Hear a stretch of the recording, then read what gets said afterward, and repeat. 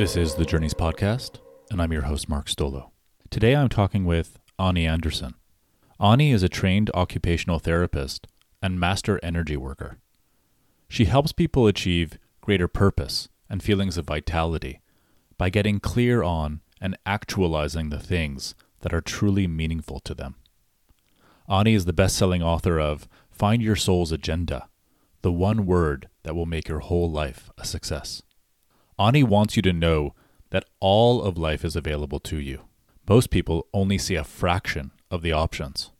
What if you could be like the people you admire, do things you dream about, and have absolutely anything you wanted? So the conventional belief is that if you work really, really hard for something, you get it. You're talking about something different in this journey. You're talking about manifestation. It sounds like a different path to getting what you want. Maybe for the sake of just getting clear on what manifesting is, in its simplest form, what does it mean to manifest? Yeah, so you're right. A lot of people talk about how hard things need to be. And I think it sounds kind of cheeky to say, ooh, we're going to get what we want and we're going to make it easy. I mean, that sounds like some kind of cheesy marketing message.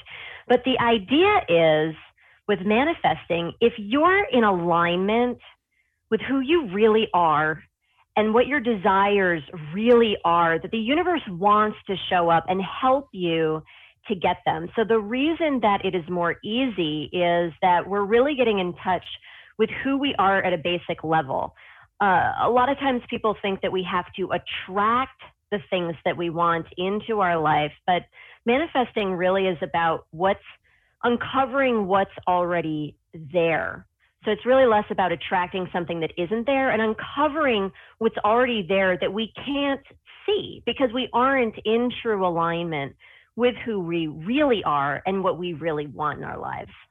This idea that getting to the heart of what one truly wants, being true to that very, very deep sense of purpose, deep sense of desire, help people understand how that starts to unfold in a way.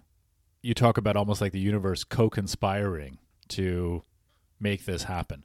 Of course, we could get into a conversation about the idea that when you're really in alignment, you and the universe aren't two separate things. But let's first start talking about this idea of why, quote unquote, the self-alignment starts to build a different kind of rapport with the universe. And then we can talk a bit more about how through that alignment, we start to see that those two things aren't mutually exclusive.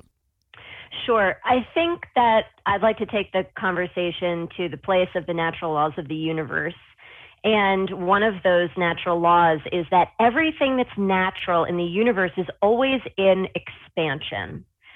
So I love thinking about a few years ago, I was in New York City at the planetarium and I was watching the show at the planetarium and they were saying that scientists used to think that space was getting smaller, but space is actually expanding. And I thought that was so brilliant because space is expanding, the trees are growing, everything that's natural is constantly growing into more life or more expansion.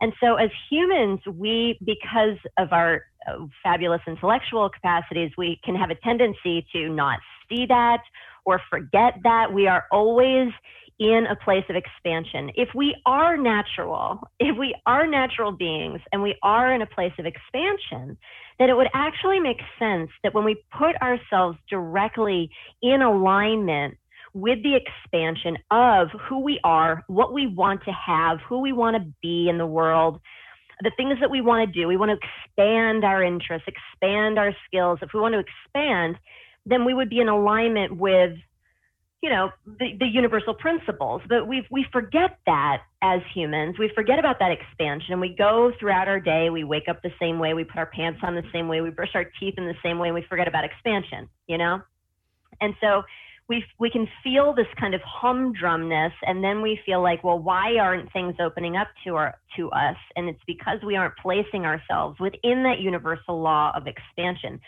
Just asking the question, what do I desire?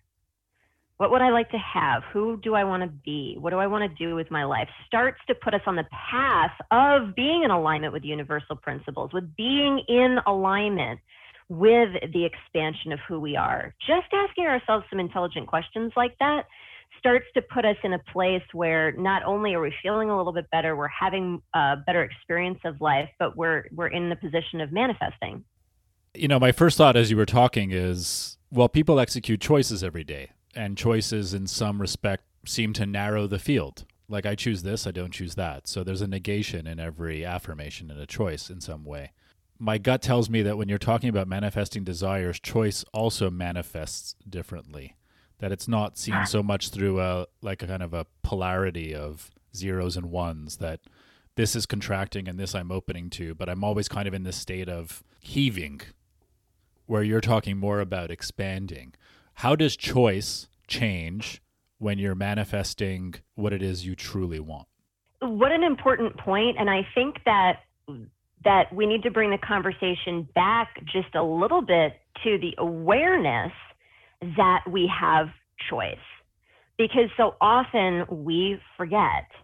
Like I said, we wake up, we get out of bed the same way, we put on our pants the same way. We forget that we could brush our teeth a different way than we usually do. We forget that we could put our pants on a different way than we usually do. We forget how much choice that we have. I think manifestation, certainly is a process of aligning our choice, like you were talking about. But honestly, I think it's a process of reminding ourselves how much choice we have, because I think we have a tendency to forget. One of our other mentors in Huddle talked about, he was talking about it in the context of work, and he was talking about us as creators. And we don't talk about people at work as creators. I like to universalize that idea and talk about people in the way that they are artists and creators in their lives. Why do we lose that texture? Why do we lose that sense in our lives that we're constantly actually in a state of creating? When does the canvas get so full, and like I sometimes say, we get stuck in this process of connect the dots, where just everything seems preordained and we're just drawing lines between things in our lives on this timeline from birth to marriage to who knows what in between, and then death. Yeah, I think we lose it really early, to be honest with you. I think we start to learn around the age of 3 what we're supposed to do and we're not supposed to do. And we have a really good handle on it by the age of about 3. We also, by the age of about 7, start to lose our awareness that we're one with everything. You talk to a young child and there's just a different flavor to, wow, we're one with everything, because the way that their mind operates, we are. The way that the mind operates for a child below the age of about 7, it's not even a concept. They just know. It's a knowing that they're one with everything. So, the easy answer to your question is I think it's conditioned out of us for a lot of different reasons. But to get more specific, I think it happens super, super early. And so rather than spending a whole bunch of time blaming people, whether it's our parents or whoever, or ourselves about that, or society, or getting really upset about it, I think in whatever moment we can reclaim that idea, in whatever moment we hear somebody else say it, maybe it rises naturally in our own minds and we think, wow, I'm a creator. I think we need to grab that and really own that idea as much as we possibly can, because I think that really starts to open the door on changing our conditioned ways of being, where we're not, where we have to fall into line. We have to do things a certain way and follow those systems or believe things that other people believe. Yeah, I agree with you. I mean, there's obviously a point in our evolutionary development where we kind of fall out of love with the universe, where we start to understand ourselves as highly differentiated. And developmental psychologists talk about this. Piaget is well known to be kind of the father, so to speak, of a theory on human development. And when that differentiation process happens, and terrible twos are terrible, particularly for a reason, because the child is starting to become more uniquely differentiated. Yeah. The sense of polymorphous goo and I'm one with all things starts to evaporate, because that child starts to develop a clear sense of self, which starts to feel like a unique being acting out on the world. So this differentiation happens, and it happens a lot, in the ego, in the mind. And then, of course, as we evolve and grow, like we start to strengthen the resolve of that ego. I am this, I am not that. We get into preferences, we get into habits, and all those things start to form our sense of self. And this conversation about getting back into realignment with the universe, in some traditions I'll call the illusion of our separateness, is a lot about what you're describing here. What would trigger or make us aware that we're on a path that feels fruitless? You describe in this journey in particular, you use the path of fruitless pursuits. How does one get a sense that the path that one is on is not really deeply in alignment? And then what's the corrective measure that one first takes to kind of start moving towards the path that creates that deeper sense of alignment? Sure. So to answer your second question first, I think that the way that we get on the path is to learn the manifestation principles.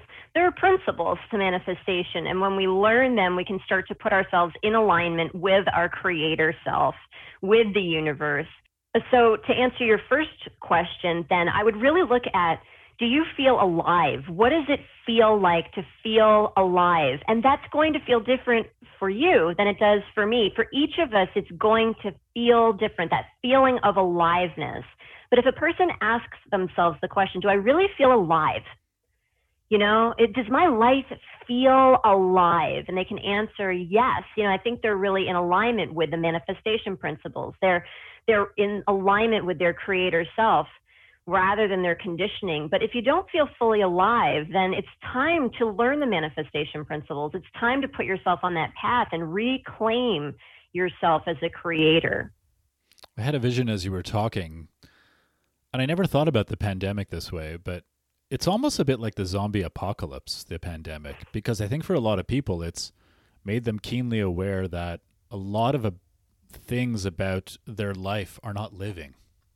Yeah. They're not alive. When you take away all the periphery, when you strip back the constant stimulus, which is what our lives look like, in the normal times, the pre-pandemic times, people all of a sudden start to feel like dead. Literally, it's like a living death. There was a very well-read article in the New York Times that just came out about languishing. Languishing almost as kind of a form of like psychological inertia, kind of like living death, just feeling stuck in this purgatory, no person's land. I guess at some level, it's maybe not surprising that a lot of people are experiencing what that feels like, this kind of living death, this mourning of what was, this sense of loss of the things around them. But I think that's so interesting. I've heard people say the zombie apocalypse before, and I've rolled my eyes about it.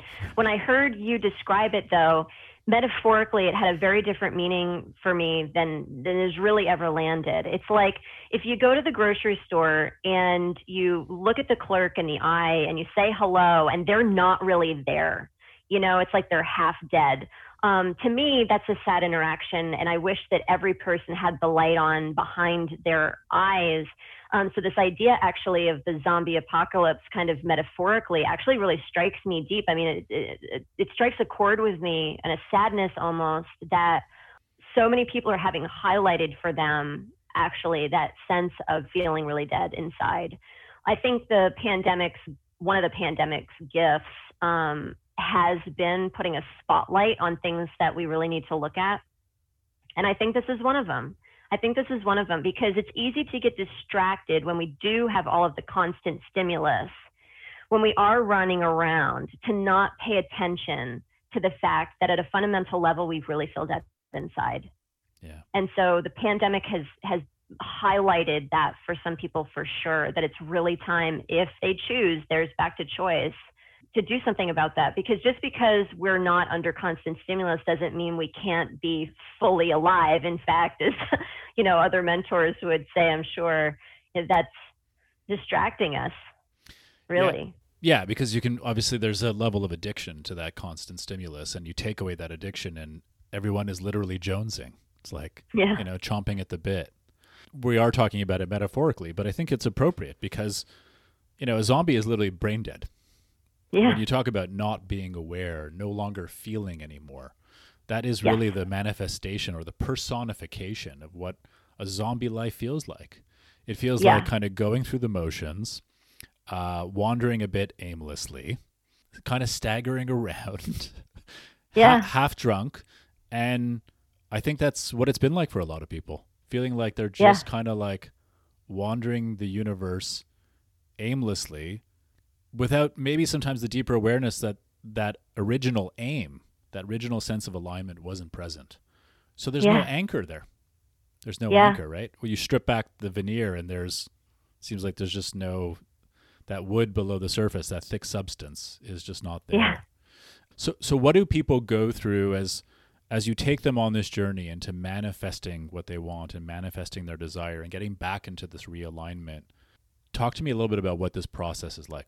Well, we go through some manifestation principles in the journey one by one. And it's interesting to me because as I was creating the journey, it's not like it's step by step, but we do need to know the principles. It's almost like making soup to me. Like you throw a little bit of this in, a little bit of that in, but if you don't know the basic principles, you don't know what to throw in. So the journey I think is really fun because it both is highly exploratory in terms of each of the principles, and we're going to go through each of the principles and learn each of the principles, but also then there's this flexibility and freedom to kind of weave them together and to make them your own and to use the ones that you want to use more when you want to use them. And I think that's really a balanced way to look at it, because if we talk about manifestation and we just say it's step by step, that wouldn't be true. It really wouldn't be true. So there's this idea of structure and freedom. And when we're manifesting things, we do need to know both. And so the journey really has that element of both of those things in there. There is plenty of structure, but there's also plenty of freedom.